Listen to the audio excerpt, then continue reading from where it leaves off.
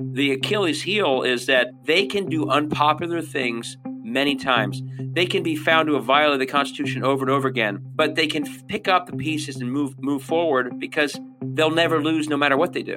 Until we get accountability back at the state house level, they'll continue to be at laboratories as long as they know they'll never lose by being those things. That's why the system never stops.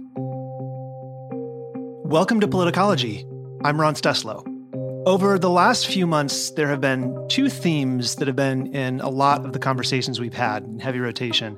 The ongoing attack at the heart of the U.S. democracy and the reality of our federalist system of government. We've talked about both on our weekly roundups with David Becker about new voting laws, and when we spoke with Lucy Caldwell about ALEC and the State Policy Network. Today, we're going to spend some time on the convergence of these two themes and take a closer look, including what goes on behind the scenes. We'll look at the power of state legislatures and how they're shaping the battle for the future of democracy. My guest today is David Pepper. David served as chairman of the Ohio Democratic Party from 2015 to 2021. He's also a former local elected official in Cincinnati and Hamilton County, Ohio. He graduated from Yale Law School and has taught election and voting rights law at the University of Cincinnati. And most recently, he's the author of a wonderful new book called Laboratories of Autocracy, a wake-up call from behind the lines. David, welcome to Politicology. Thank you. Great to be with you guys. Why are they able to continue to learn even when they fall on their face again and again and again? It's because of those gerrymandered districts. They can do unpopular things many times. They can be found to have violated the Constitution over and over again, but they can pick up the pieces and move forward because they'll never lose no matter what they do.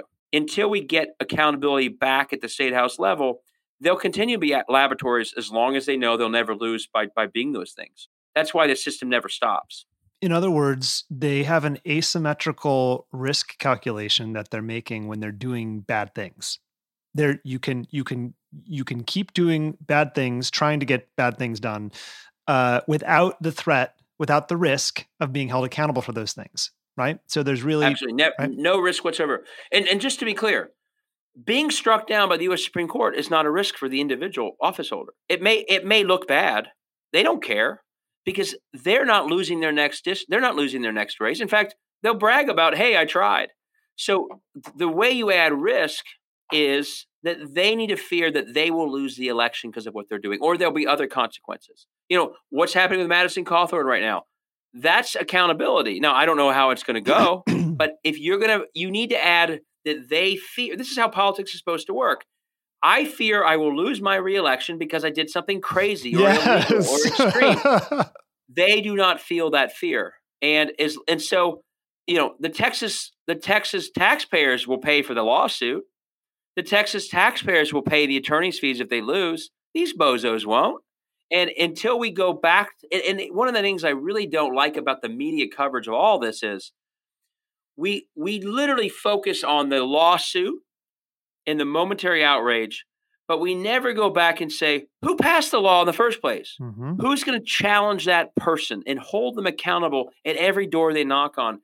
Because until we're asking that question, who did that? Who passed it? Who else voted for it? Who cost you millions in taxpayer dollars in a losing lawsuit? You should lose office because of it.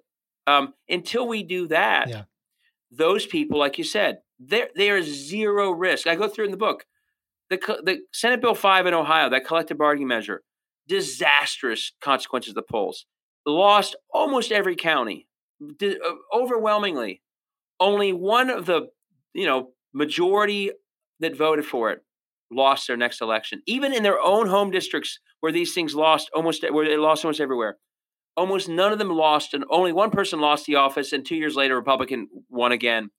And that showed the Koch brothers and Alec and everybody, my God, you could lose the most disastrous public campaign you could ever imagine like that one. And it still will not cost those who voted for it any worry. So keep going. And they always keep going. They never stop. They never get less extreme. And that, in the end, that lack of accountability is the heart of the problem that we have to address. I mean, once upon a time, it was true that the votes that you took in whatever legislative body you had been in would be turned around and turned into attack ads that actually mattered, negative ads that actually worked in campaigns all around the country. I know because I did that. And it used to be that legislative voting records mattered. A huge portion of time, energy, money in campaign apparati was spent researching the minutia of votes in committee that any given legislator would take because they would matter in an election. Right. Now that's not true. No, yeah. There's, as I said, the incentives are so different now. Public outcomes don't matter. Your school's falling from fifth to the mid-20s over a decade. Doesn't matter. Even if it's your own schools in your own backyard. I mean, I go through in the book. I mean, there was a group of people in a little town. It just so it's clear. I didn't know all your history. This is impacting red areas and blue areas. Totally. The lack of democracy is crushing public outcomes across the board. Small towns are dying. Schools are getting funds drained out of them. Infrastructure is decrepit in red areas and blue areas, and no one can do anything about it. And I go through this in the book. There's a town 60 miles along the river from where I'm sitting called Manchester, ghost town. Makes my blood boil. It's been allowed to fall in this state, like many other small towns in places like Ohio. A group of citizens called their state senator and said, "What's the plan? What are we going to do to help save our town? We're collapsing." And he literally told them that sometimes you just have to move. And I'm thinking, talk about feeling lack of accountability. Your policies are failing. Trickle down is not helping this town. They're falling apart. And when a group of citizens figures out who you are when most don't know and figure out how to get a meeting with you, even then, you don't even pretend to be accountable. You tell them to move and you say it in a way that even a magazine that calls you and asks you about it, you say, yeah, I told them that. Now that's lack of accountability. If you're so bold that you're telling your own citizens to move, it means you can never lose. Yeah. And that's kind of what we're stuck with. I also kind of want to bookmark that point because it's a door into a completely different conversation, which is that those people being left behind in rural communities where towns are dying are precisely the people in all across rural America whose anger was weaponized by Donald Trump. And the irony should not be lost on anyone that it's Republican legislatures that ultimately led to the lack of accountability that we were talking about. So, and this is why, I try and at the end get through what we can do about it. But yeah, it's this lack of democracy. I know Democrats look at a gerrymandered map and think we're the victims, and we are. And especially voters of color their communities are being sliced and diced for these people to gain advantage in state capitals. But to be clear, if explained properly, someone in a small town in Ohio should see, and I try and explain this in some videos I've done, that their town is also falling apart because the people in this state house of Columbus have no accountability. That's why they can get away with trickle-down economics. It will never help that town, but will help big interests in Columbus. That's why they can get away with taking millions of dollars out of the local school districts and giving them to for-profit online charter school scams that have helped nobody but have drained all these schools of money. They can do that because even back there, they can't be held accountable for that bad behavior. So there's a direct tie to the real collapse of towns in rural America, small town America, to state houses that are serving neither big cities nor them, but serving all these interests that essentially, as I went through in one video recently, we've had a generation which is a massive transfer of public assets, public goods, public resources from the public to the private. Mm-hmm. And it's sucking dry big cities and small towns and so many of the public goods that actually do cross party lines for the most part. And that's why I think the people who are going to be successful in fighting back are going to be the ones that are most effective at sort of creating that broader message beyond just talking about even some of the things we're talking about today. Translating everything I just talked about into, Gretchen Whitmer, fix the damn roads. Yeah. That's what she was getting at. The governor, I'm blanking on her name right now, but the governor of Kansas, Laura Kelly. Why are we only down to 4 days a week of school, Kansas? That doesn't make any sense. She was focusing on the public outcome that was disintegrating under this model. Beto O'Rourke's talking about why were people freezing to death in the wintertime in Texas? Yes. It's because of the same thing. Public resources being pushed into private hands, and the public always suffers. Okay. You write about the 80-20 strategy in your book. And I want to ask you about that. I'll ask you to lay out what you mean by that. And I want to do it in the context of maybe something that's more immediate on everyone's minds, which is, I'm going to put this in air quotes, the term voter suppression, which has gotten a lot of national media coverage. And that is laws with provisions that make it harder to vote. And they're bad. And obviously we shouldn't be making it harder for eligible voters to vote. But my problem that I've talked about a lot on the show is that the most of the provisions in new state laws, the important ones are not getting talked about as much. And that is, what amounts to election rigging after votes are cast. It is criminal to me that the media, and in particular, the Democratic messaging machine, spends so much time talking about the front end of voting, where you and I both know that an infinitesimal number of votes are impacted by, of outcomes are impacted by what happens as a result of those votes. And what the Republicans are doing right now is essentially setting themselves up, as Barton Gellman wrote in The Atlantic about Trump's coup currently in progress for 2024. They are setting themselves up to essentially steal a presidential election because they know exactly where the pressure points are in the election administration machines at the state level. So I want you to talk about that in the 80-20 frame that you lay out in the book. Sure. And I want to say some voter suppression laws, the purging here, voter ID, I wouldn't call infinitesimal. I think they have had a substantial effect on the ultimate electorate that shows up. But yeah, to be clear, if you're getting into the infrastructure of counting and certifying votes, no matter what they are, it's even more dramatic and more disturbing. And I do think that's one reason I write in the book, we're trying to put too much of everything that's happening into the world of voter suppression. And that's why I say, no, this is a deeper attack on democracy itself. Voter suppression is one element, but it's so much broader than that, as you just described. And you saw and the other thing I very much resist is the idea that, well, this is because of the big lie. This has been happening since 10 at least. I mean, it's happened for centuries, but the recent iteration, everything that's happening in 2021, you can see happening after 2010 and accelerating over that decade. It started with early vote attacks. It started with voter purging. After Democrats started to do well in 16, Cooper winning in North Carolina, Whitmer and Evers in 18, Democrats doing better in Supreme Court races.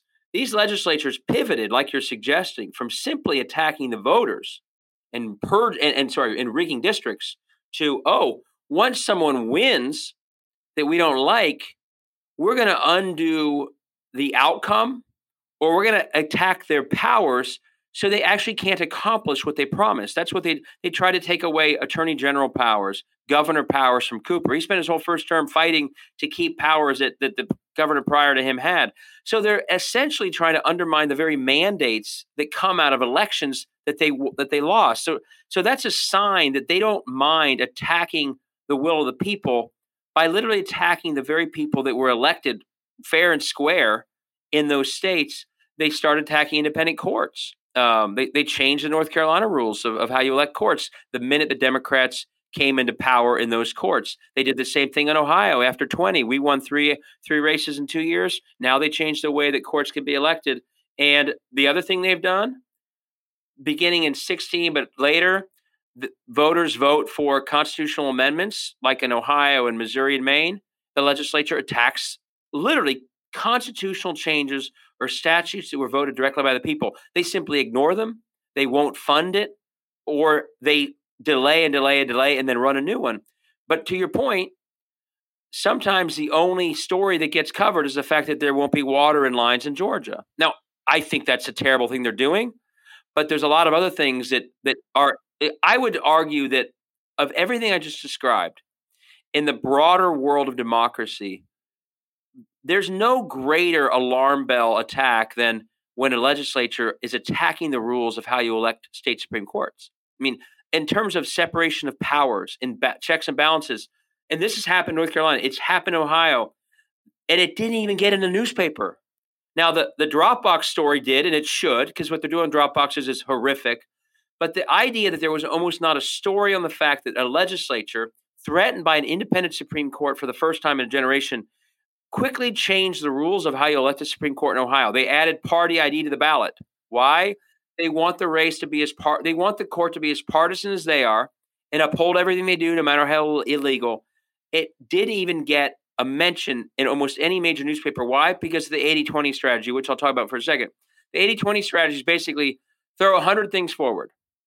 Tons of them are crazy, insane. They'll get so many headlines. Some of them will be so controversial, they'll get pulled. But they'll get almost all the attention from the budget session or the legislative session. In the meanwhile, 20 or 30 things get through that hardly generated a story. And that happened here in Ohio. They had this, consistent with a lot of other states, they had this egregious attack on rural broadband because private players don't want public rural broadband. That's why it doesn't exist in so many places. That got all the attention. The mayors got upset. The county commissioners got upset. At the last minute, the attack on rural broadband was removed from the budget. And so the story in the end of the day is rural broadband saved. Well, guess what? They never mentioned that they changed tax policies that favored the top 1%. They changed the way we elect Supreme Court judges. They changed something around vouchers to keep privatizing education. But again, this is a combination of the fact that these state houses are overwhelmed in terms of the state house press corps. There are too many bills to keep track of. And so, rural broadband did get saved. It got all the attention. That's what all the stories were about. In the meantime, a bunch of other things happened right along the lines of the direction they want that hardly generated a mention. And by the way, and now play that out over 30 or 40 states, every new law that's put into place is no longer some model law. It's an actual state law in Ohio that then Florida can say, well, we're going to do what they did for their court races on our court races. Look what Ohio did it, North Carolina did it. So this is where the Laboratories part puts it on steroids. Every one of the 20 that gets through out of that 100 becomes a success story that every other state then adopts. So you do that over a long period of time, and you get an explosion of all these laws, many of which never got any attention because people were focusing on the one, bright, shiny object that didn't actually make it through. That's the strategy. It works to a T.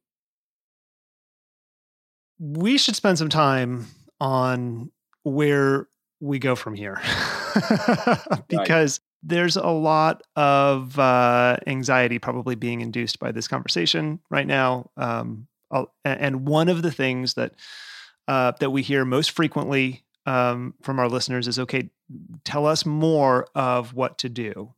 So you write about the defining lines in the fight for democracy differently, that we should move away from the never Trump moniker and toward always democracy. So I wonder if you can spend a little bit of time on explaining the principles you'd be looking for in always democracy candidates. What are the foundational principles they need to support to get your vote? Let me first say about what we need to do, and this is going to be my only shameless plug. Sure. One thing to do is to read this book. It goes through a lot of details about what because I agree with you. For 2/3, I'm talking about the real battle and describe it in the ways we talked about. But my goal is not to depress people into inaction. It's to say, your listeners are fired up about democracy. Many people are, but we have to all expend our energy in the right directions, at all levels. And my hope is to inspire people to see there's still time left to do this. So if people are interested in the book, you obviously can buy it. If you're interested in getting a taste of it, if you text the word Pepper, my last name, Pepper, to the number 33777, it is not a fundraising trick. You'll get a free introduction to the book so you can get a sense of it, which will then, in the end, if you read the book, it'll walk you through many solutions. But the most important solution to your question is to understand the reality that one side, and I'll include myself on this side, and most Americans, we have viewed democracy as intact and stable. And so we have chosen our political battle to be, hey, we battle over elections, because if we win those elections, then we get to put into place a bunch of policies that we think are mainstream, that most people succeed. And if we run our elections on those policies, we'll win those elections. And that has led to a very understandable strategy. The most efficient way to accomplish that is to focus on federal elections, because if we win the presidency in the House and the Senate, we get to put into place our goals that most people agree with. Good for us. That's our strategy, and that means we focus on swing states and federal years, especially the presidential year. The other side could not be viewing this differently. On their side, they understand that their worldview would not succeed in a robust democracy for all the reasons we've talked about. They understand that in order for them to succeed long term, a minority view staying in place permanently, they need a suppressed democracy. They need a place to get things done where they can put things in place that people don't support, but they stay in place. Their attack is against democracy itself. It's not the federal level, it's the state level. It's every year, it's all 50 states. It's on offices that we often focused on the federal level don't think about. Until we overall adjust our mindset to be in the battle they are in, we are going to lose because they're on offense and we're not. So to your question, yeah, we have to reframe our battle to be about democracy itself. That leads to many different ways to think about it. One, it's a long game.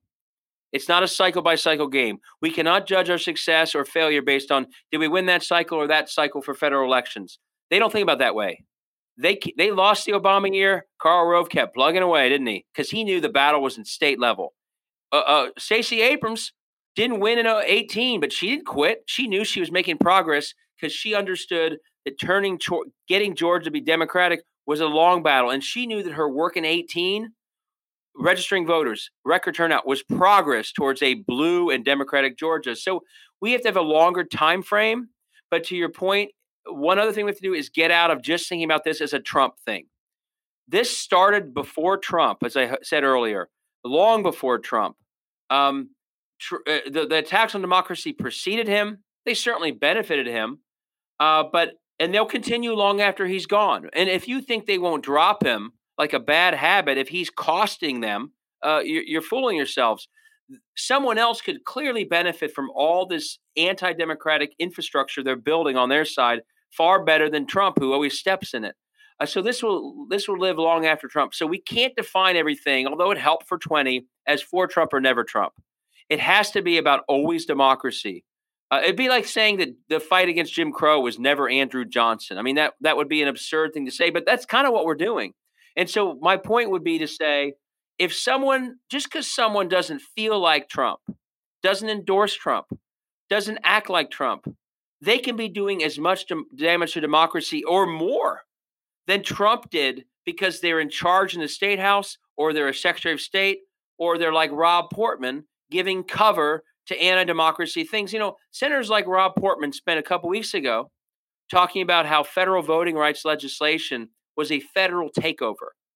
Now, he doesn't sound like Trump, but a federal takeover was literally the best play from the segregationist playbook in the 1960s when they realized they couldn't just say racist things anymore. It's literally propaganda. The Constitution says the federal government should be actively involved in elections in multiple places.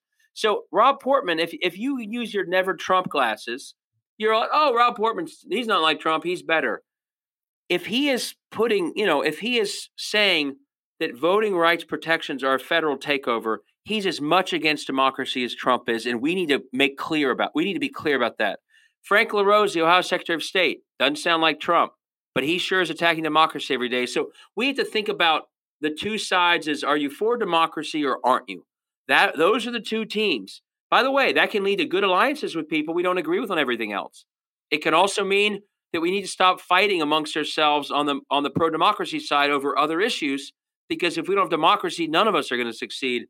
So once you see it as a battle for democracy, it's a long game. The teams look a lot different than just sort of a short-term Trump lens. And you start thinking about fighting for democracy in all 50 states, at all levels, not just federal, et cetera, et cetera, et cetera. But yeah, that's a really important part of the shift we have to make. So I completely take your point about the Never Trump moniker. And I think the reason that it stuck, at least for me, one of the reasons that it worked was because if you think about Trump just having been a person who embodied everything that is wrong, right? Embodied everything that is undemocratic, right? He sort of became a symbol for those things. He almost like if you consider sort of there are figures who may become North Stars in the way you want to orient your life. Trump was a South Star for everybody right?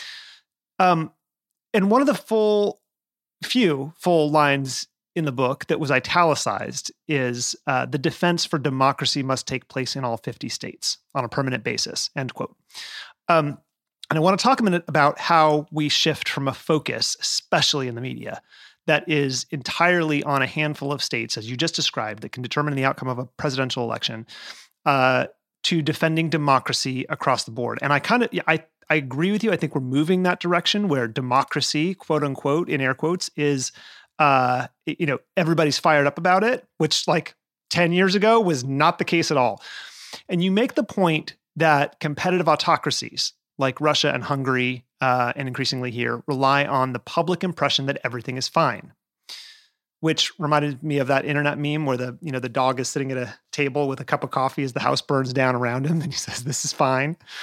But Americans aren't saying everything is fine. There was this December CBS News YouGov poll that had 2/3 of Americans say democracy is threatened. Less than a quarter of Republicans believe Biden legitimately won enough votes to win the presidency. Democrats are watching these anti-democracy laws get passed in state houses all across the country.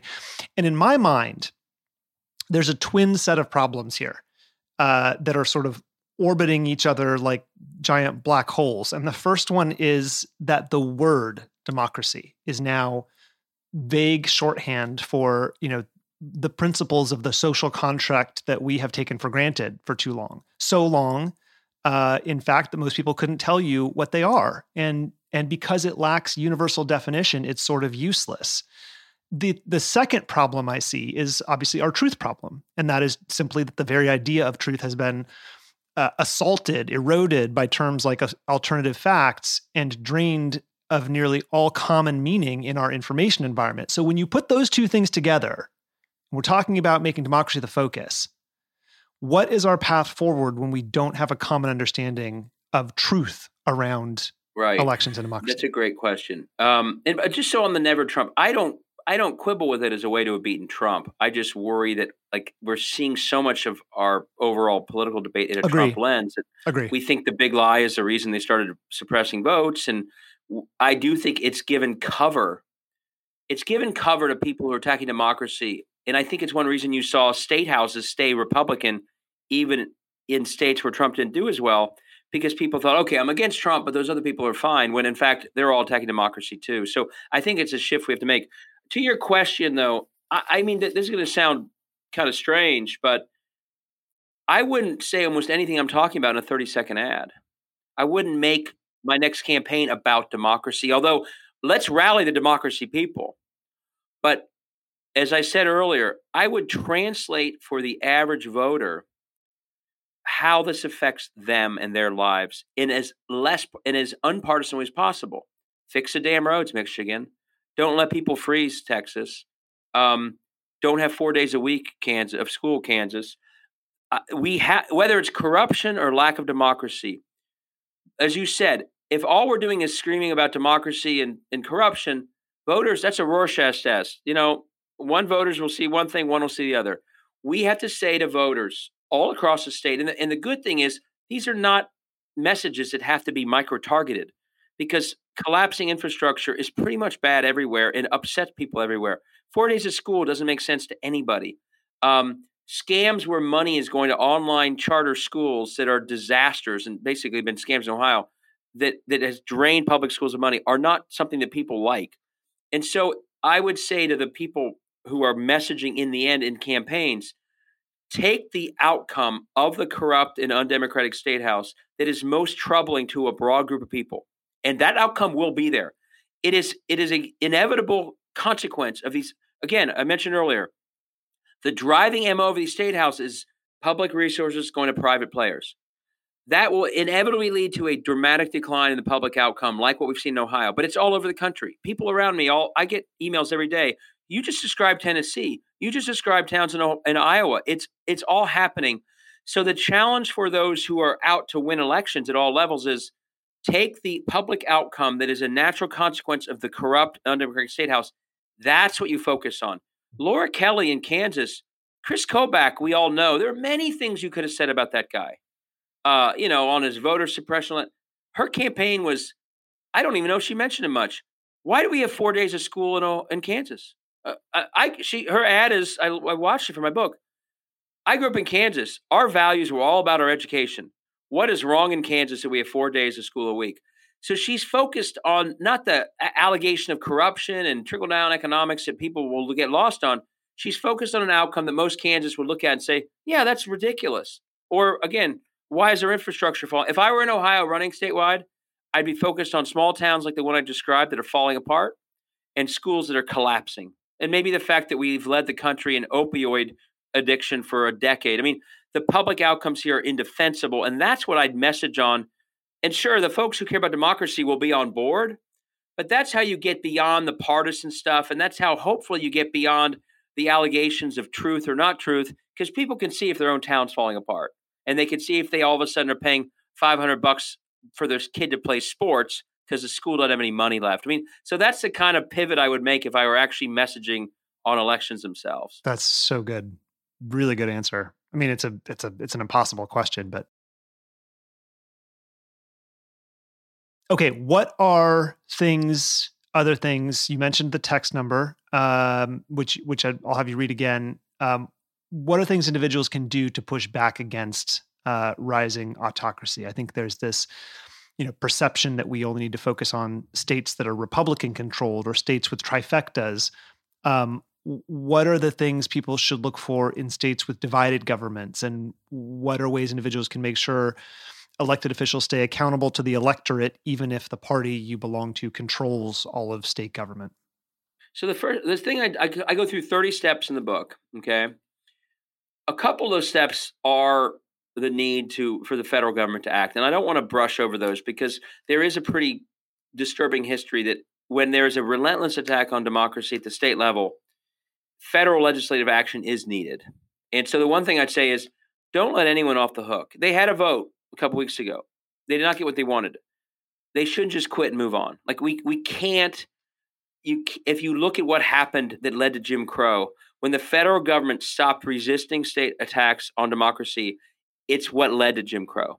So one is, I don't care if it's a blue state Democrat or a red state Republican, keep telling your federal leaders that it's not good enough to just have one vote and move on. This moment is too fraught with risk long term, such that my 5 and 7 year olds will live the consequences for their lives. And so one, the Senate has to act, the federal government has to act, and I don't quit on that ever. But those are just 2 steps out of the 30. We also can't wait for them to get their act together and to figure this out and to read the Constitution and read the guarantee clause that there should be a democracy in all 50 states. We do need to reframe the national politics, but we can't wait for them to do that. But we can all do so many things, and I go through the specifics.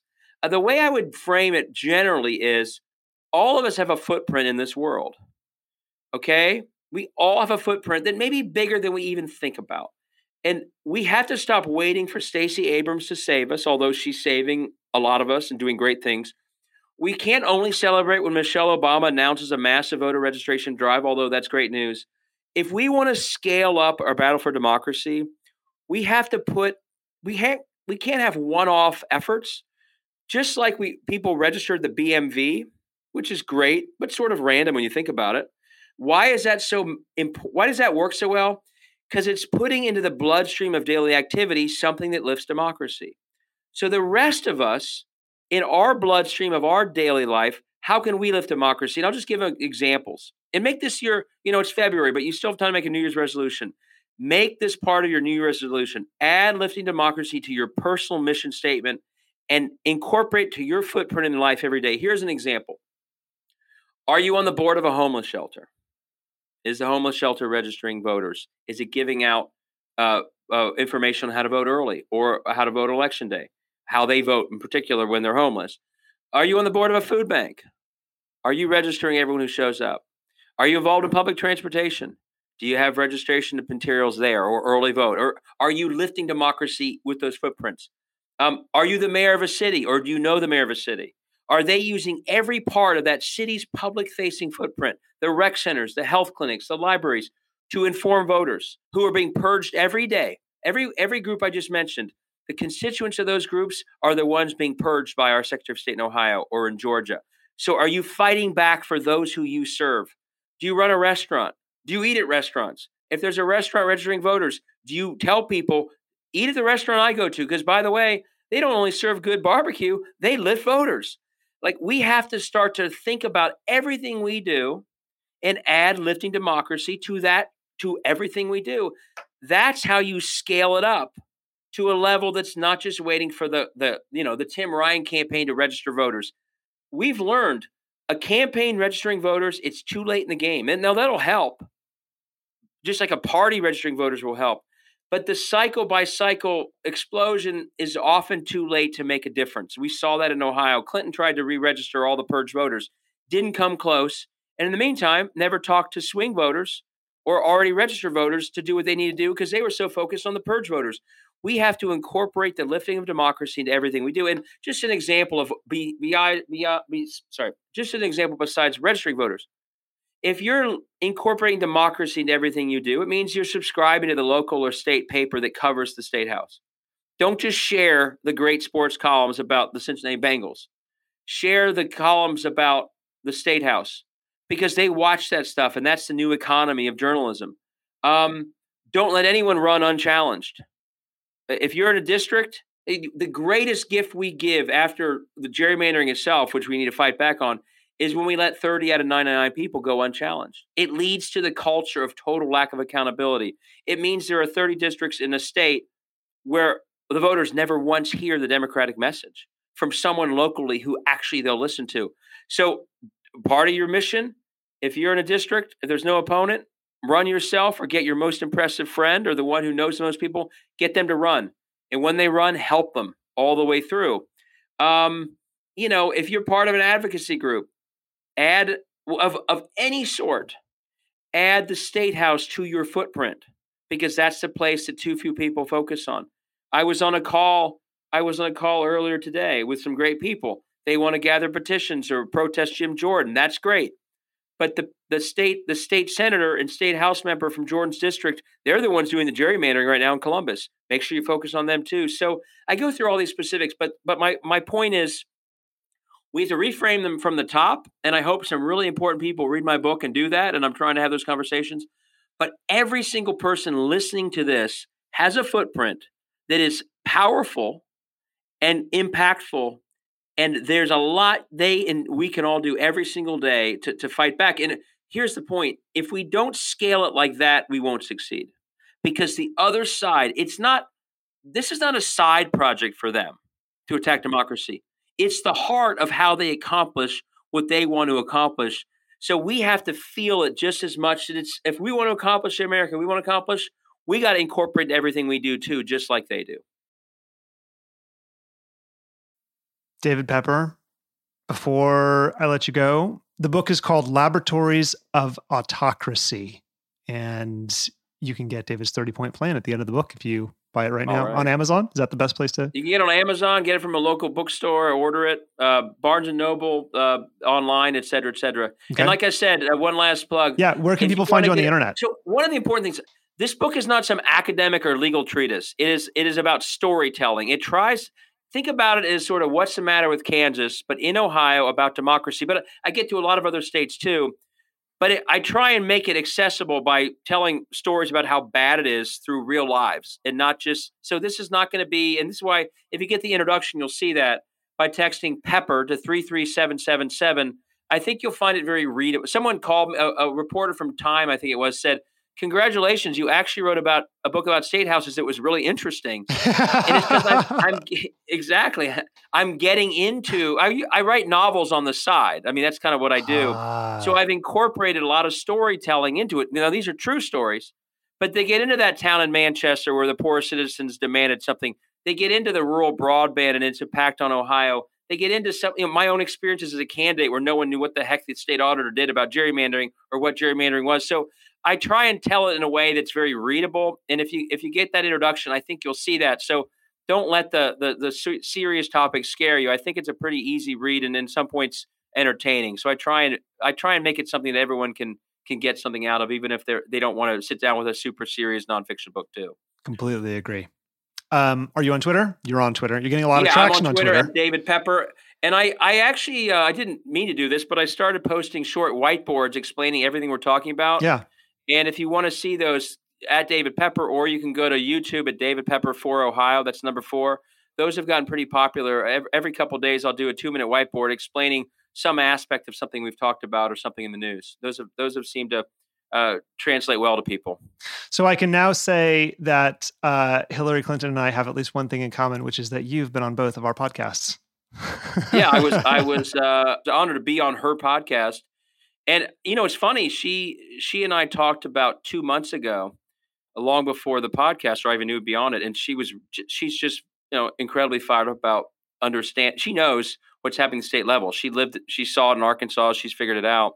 And she's been saying it for years. So I think this is something where she's excited to see folks like yourself and me and others bringing light to it. Because, again, it has survived and thrived, and intentionally so. Oh, yes. They went to state houses, and they say, Jane Mayer's book, Dark Money, explains this. They went to state houses because that's where no one was paying attention. To try and do what they're doing in Washington would be much harder, would be much more expensive, but they can show up to state houses where there are no reporters or very few reporters, and 8-year term limited state reps who are eager to get something done, and they can, in a gerrymander to the hilt, and they can get all this stuff done. And so your attention to it, I'm proud to have written a book about it. We have to, and as my book says, it's called Laboratories of Autocracy, a wake-up call from behind the lines. If you're in a blue state and feeling good about things, you need to hear what's happening in states like this and help us stop it, because it's not only a threat to the public good of Ohio. As James Madison would tell you, it's also a threat to the entire country if we let it keep going. I have enjoyed this conversation so much. I feel like we have hours and hours ahead that we could talk about, but I'd love to have you back. And David Pepper, thanks so much for making the time. Thanks. Really enjoyed it. Honored to be on your show. Thank you to everyone at home and on the go for listening. If you haven't yet, we'd appreciate it if you could open up the Apple Podcasts app and give us a 5-star rating and review over there. This helps us rise in the rankings so that new people can discover Politicology organically. If you have questions about anything we've talked about, you can reach us, as always, at podcast@politicology.com.